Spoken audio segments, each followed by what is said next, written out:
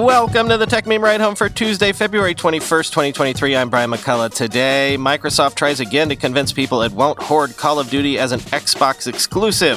Linux now plays nice with Apple Silicon. Chrome swears it'll play nicer with your battery life. Verified everything is officially now a trend. And does Apple have a stranglehold on Gen Z? Here's what you missed today in the world of tech.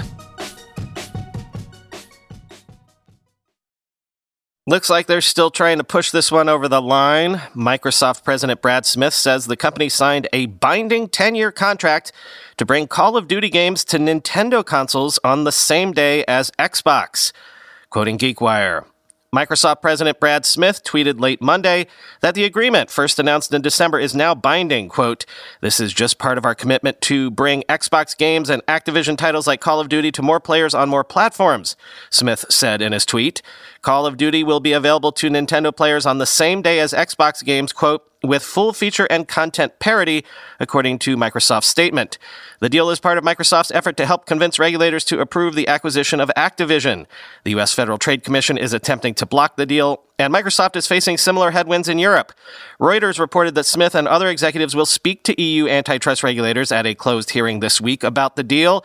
Microsoft laid out its case against the FTC in December, describing itself as, quote, "the third-place manufacturer of gaming consoles," end quote, and its acquisition target as, quote, "one of the many publishers of popular games," end quote. In opposition to the acquisition, PlayStation maker Sony has expressed concern that Microsoft might make future Call of Duty games and other big Activision titles exclusive to Microsoft Xbox. The deal was first announced more than a year ago. It would be the largest acquisition in the Redmond company's history, eclipsing its $26 billion purchase of LinkedIn in 2017, end quote.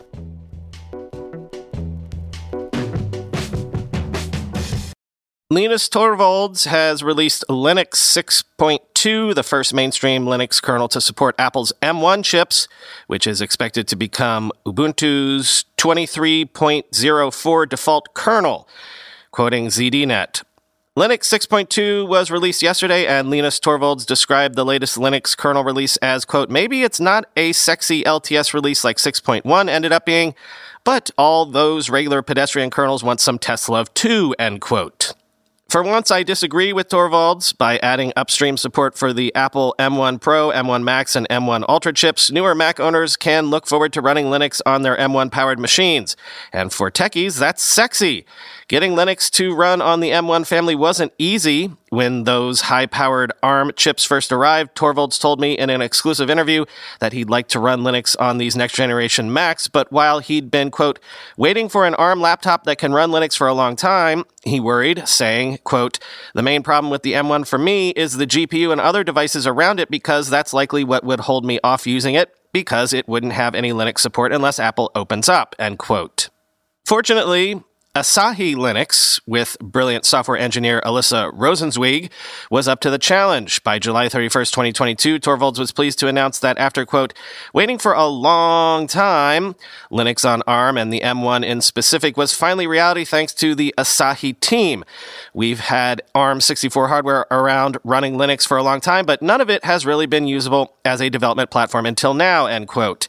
Today, this support is finally ready for mainline Linux users. Of course, it's all experimental at this point, but it won't be for much longer. Linux 6.2 is expected to become Ubuntu 23.04's default kernel and to be included in Fedora 38 before the late April release of Linux 6.3.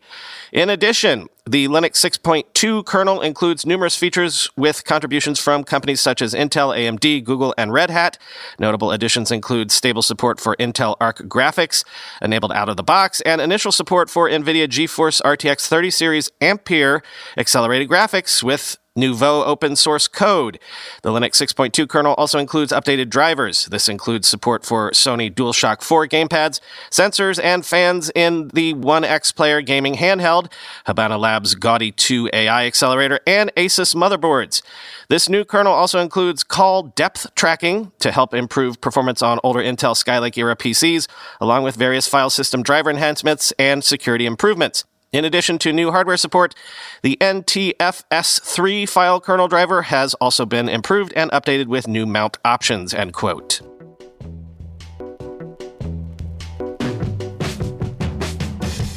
Google has updated Chrome for Windows, Mac OS, and Chrome OS with new memory saver and energy saver features that are on now by default, quoting Android Police.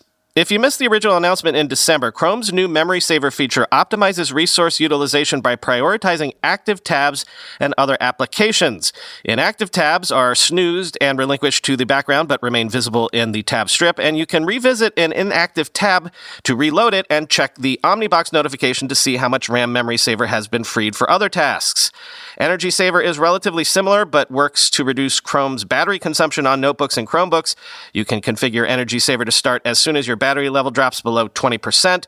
When active, you'll see a leaf icon beside the Omnibox and a lack of heavy visual effects.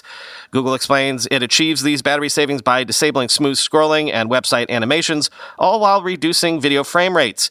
Starting with the Chrome 110 stable channel release on Chromebooks, Windows, and Mac, the new Memory Saver and Energy Saver features are turned on by default. Of course, you can always turn off these features or limit their operation, as easy as whitelisting websites from Memory Saver so it does not snooze them. Chrome also allows auto-enabling Energy Saver as soon as the charger is unplugged to maximize efficiency. Settings for Memory Saver and Energy Saver are available in the Performance tab of Chrome settings. For obvious reasons, Energy Saver doesn't seem to be showing up on desktops. However, if you've updated to Chrome 110 but aren't seeing the new toggles, you may need to enable the following flags by typing them into the Omnibox and setting them to enabled, end quote.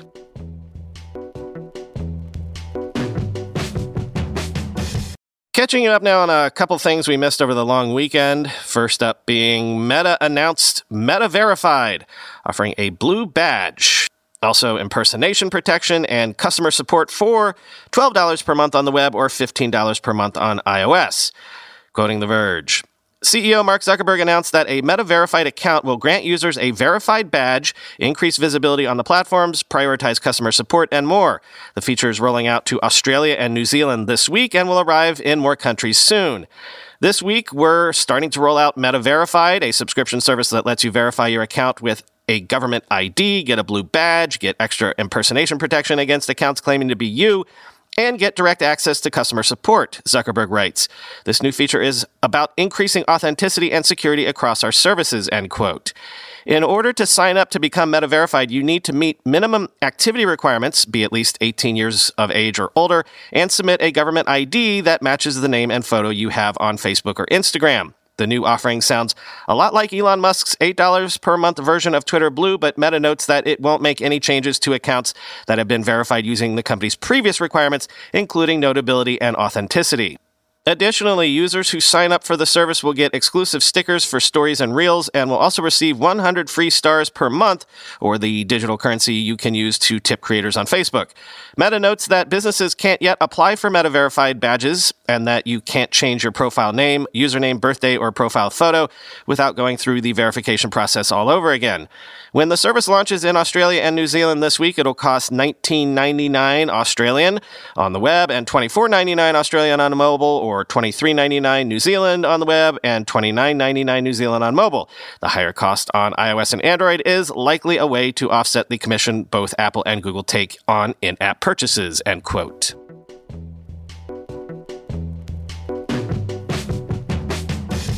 And yes, Twitter announced that only Twitter Blue subscribers will be able to use SMS-based two-factor authentication after March 20th. All users can still use an authenticator app or a physical security key, quoting The Verge. Now it's official. You have to pay for the privilege of using Twitter's worst form of authentication. In fact, if you don't start paying for Twitter Blue at $8 a month on Android, $11 a month on iOS, or switch your account to use a far more reliable authenticator app or physical security key, Twitter will simply turn off your two-factor authentication after March 20th. Good riddance to SMS is my feeling, given how common SIM swap hacks are these days. Heck, Twitter's own Jack Dorsey was successfully targeted by the technique 4 years ago. You don't want someone to get access to your account by proving they are you simply because they've stolen your phone number. That's how Twitter is trying to justify this change too, but I wouldn't be surprised if there's a simpler reason. It costs money to send SMS messages, and Twitter does not have a lot of money right now. The company had been phasing out SMS even before Elon Musk took over, end quote. And indeed, subsequent tweets from Elon over the weekend about being held ransom to the telecos to the tune of $60 million a year probably bears out the suspicion that somebody saw the Twilio bill and was like, not paying that. Though Twitter's own data shows only 2.6% of Twitter users had two-factor authentication turned on, 74% of those who had it turned on were using SMS as their authentication method. I, too, got the notification that I had to turn two-factor authentication off this weekend, but when I tried to tap through to turn it off, it spun, and then the app crashed. So if I'm locked out of my Twitter account soon, you'll know why. I tried to do what you wanted, Elon, but I was unable.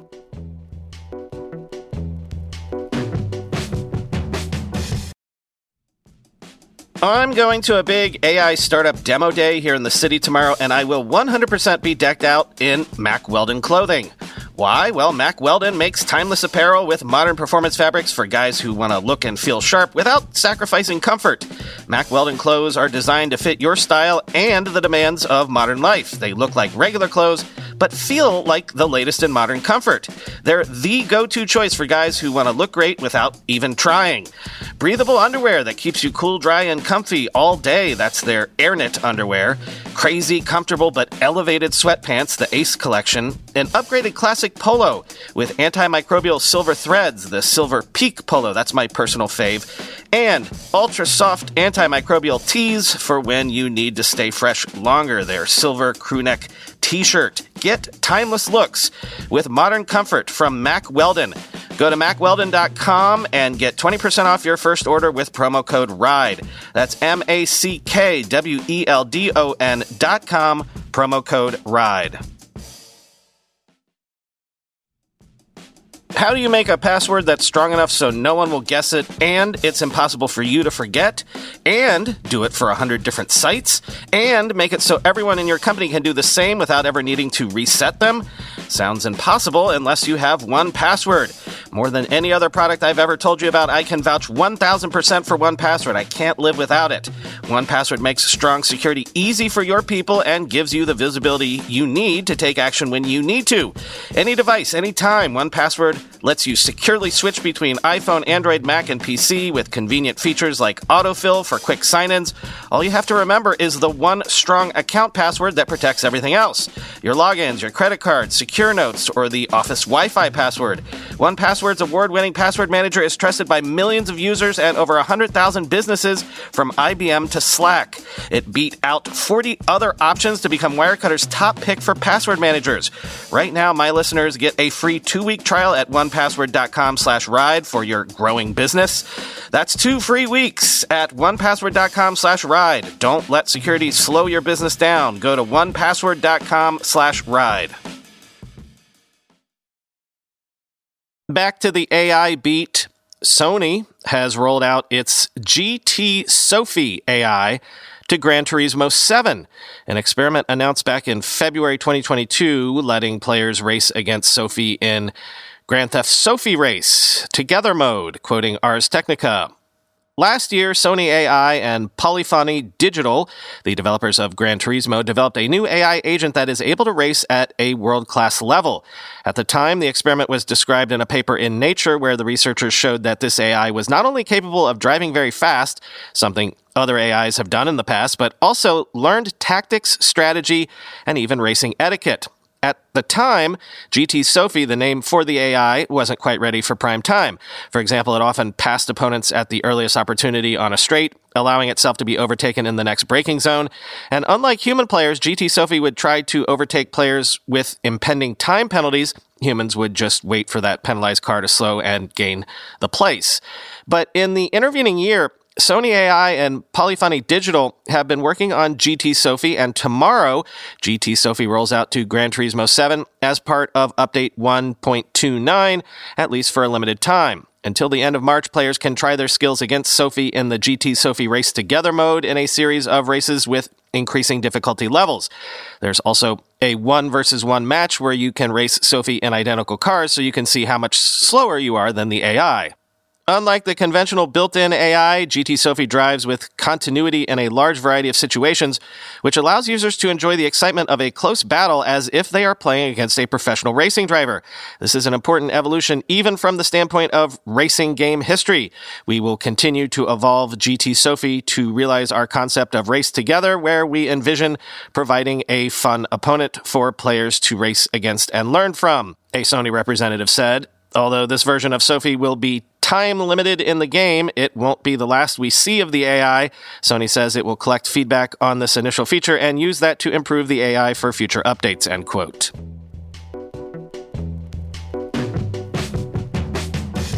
And finally today, I always find data points like this interesting. The Financial Times has a look at Apple's smartphone dominance among Gen Z, who make up an estimated 34% of all U.S. iPhone owners, as Samsung and Android struggle against iMessage lock-in. Quote, Apple has captured Gen Z in the U.S. so thoroughly that younger consumers fear being socially ostracized for not having an iPhone, a trend that will allow the tech giant to gain market share across multiple product categories. Gen Z users, those born after 1996, make up 34% of all iPhone owners in the U.S. versus 10% for Samsung, according to new data from Attain, an ad tech data platform. The figure helps to explain how the iPhone grew its overall market share of actual phone usage from 35% in 2019 to 50% last year, according to Counterpoint, enabling Apple to grow its profits even as the broader market stagnates. The tech giant's hold on younger consumers marks a significant change, as market research has shown that for older generations of Americans, there is a relatively even split between owners of devices running Android, Google's software for mobiles, and iOS. Shannon Cross, analyst at Credit Suisse, said the ramifications of these shifting tastes extended well beyond smartphones, as iPhone users were more likely to purchase MacBooks, Apple Watches, and AirPods. The strength of the Apple ecosystem creates a moat that is really fairly impenetrable by the competition, Cross said. It really makes it hard to change the trajectory. Apple is just going to continue to gain share over time, end quote. As Gen Z is the most online of any age group, spending up to 6 hours a day on their smartphones, the iPhone's dominance is shaping the social circles of young Americans, according to researchers who advise companies on the preferences of Gen Z consumers. One oft-mentioned issue is that Android phones can't send text through Apple's iMessage system, meaning that a single Android user participating in a group chat of iPhone owners turns the outbound messages of all users green rather than blue. This is an indication that the chat has defaulted to the SMS standard rather than iMessage. It also means when iPhone users in the group send videos or photos, they are often smaller and more glitchy than would appear through iMessage. A green message. Anyone with an Android throws off the entire chat because now the whole thing has to be SMS, said Annalise Hillman, the 24-year-old chief executive of Frontman, a men's grooming business. So the social pressure to get an iPhone is pretty insane, she said. On TikTok, a trend called He's a 10, but went viral when random women were asked what a perfect guy's new rating would be once they found out he uses Android. Numerous respondents re-rate the guy at less than 5 or simply call it a deal breaker. Quote, if that bubble pops up green, I'm not responding, said one. The Gen Z preference for iPhone is more pronounced in the U.S. than elsewhere, but when market intelligence group Canalys did research in Western Europe, it found that 83% of Apple users under 25 years of age plan to keep using iPhone. The percentage of Android users of the same age who plan to stick with Android was less than half that. Android has sought to address the issues created by Apple's refusal to open up its iMessage system. Last year, it ran a marketing campaign scolding Apple for not adopting Rich Communication Services, or RCS, a superior standard to SMS for rich media and attachments, end quote.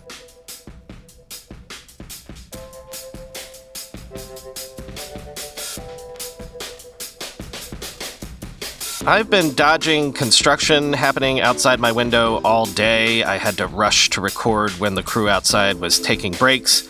Hopefully I dodged the banging, but there might be a faint whine in the background too. I apologize if you can hear that. Hey, quick hive mind question too. My wife got me an Oura Ring for my birthday, and I assumed it would give me more granular data than my Apple Watch does, but my experience thus far has been the opposite. The Apple Watch seems to be more accurate for both exercise and sleep tracking, and their presentation of the data in health just feels more useful. Aura fans, am I doing something wrong? Let me know before I send this thing back, because I don't think it's worth paying the monthly subscription for the data if it's not useful to me. If I'm missing something, if I'm doing something wrong, let me know. Talk to you tomorrow.